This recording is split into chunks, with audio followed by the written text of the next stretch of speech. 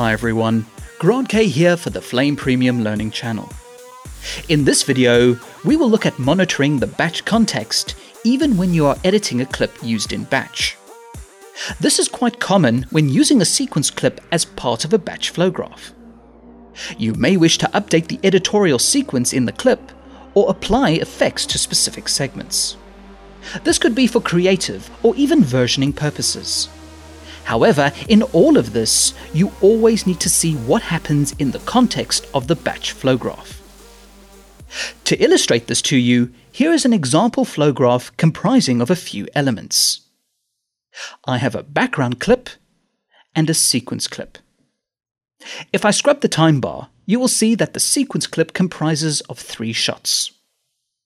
This is processed through Matchbox, Action, and a color warper to produce my final result.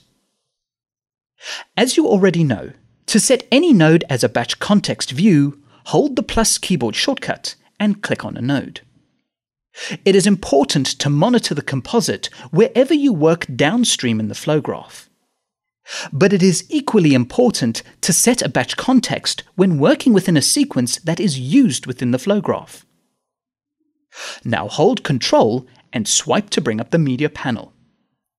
When you select any source clip in batch, the clip also highlights in the batch sources section of the desktop. So this selected clip has an editorial sequence we want to alter or affect.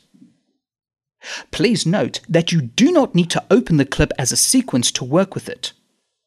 All you need to do is ensure that it is selected and switch to the timeline area. The selected clip is loaded into the green Source tab and you can work on it. The only time you need to open a clip as a sequence is if you wish to add more media editorially into the sequence. Otherwise, there is no need to change its state. So at this point, I'd like to point out the direct connection between batch and the timeline area. When a batch source was selected, it was instantly loaded into the timeline view. If you are looking at the reels or a different piece of media, whatever is selected will be loaded into the timeline view. So if you did not select the clip in batch before switching to the timeline view, you can do one of 2 things. Go back to batch and select the source clip like we did earlier. Or double-click on the clip in the batch sources if you know which one it is. So now you're looking at the editorial structure of a source clip used in the batch flow graph. However, you are only seeing the visuals from the clip level. The tabs above the viewer indicate this. The green tab shows the result of any loaded source. The red tab would show any open sequences if you were doing any open editorial work. But there is also a batch context tab. If you had not set a batch context in the flow graph, then this tab would not appear. When you select the tab, you see the batch context of the flow graph. This is a direct consequence of the link between batch and the timeline. If you had set a second batch context in the flow graph, you will be able to toggle the contextual views in the tab. The batch contextual hotkeys are still mapped to 1 and 2 on your keyboard. To switch back to the Source or Record tab, just click on them or press F5 to toggle the viewer. Now, even looking at the batch context view, you can move the positioner anywhere in the sequence and see the flow graph result. So if I want to ripple any shots around, I can pick them up in the sequence, make the change, and it will update in the sequence. This will also be reflected in the batch contextual view. So let's say I add a dissolve to this transition with the end hotkey. I'll push the duration to 24 frames. Scrubbing the sequence, you can see how the changes have taken effect.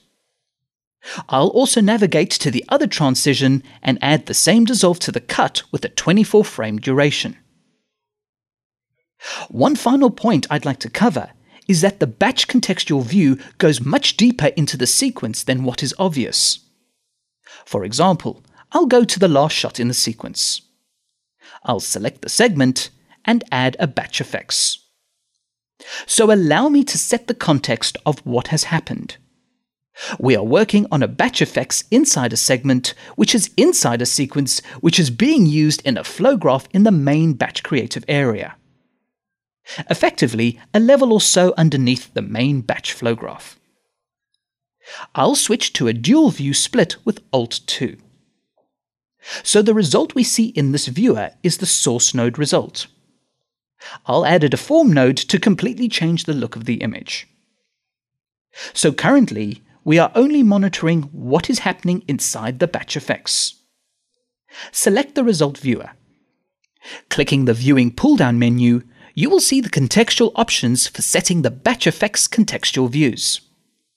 This is not to be confused with the main batch contextual views we set up earlier. There is also another context submenu. The BFX timeline result shows the batch effects in the context of the sequence. Scrubbing in this view, you can see that the batch effects segment dissolves in from the previous segment.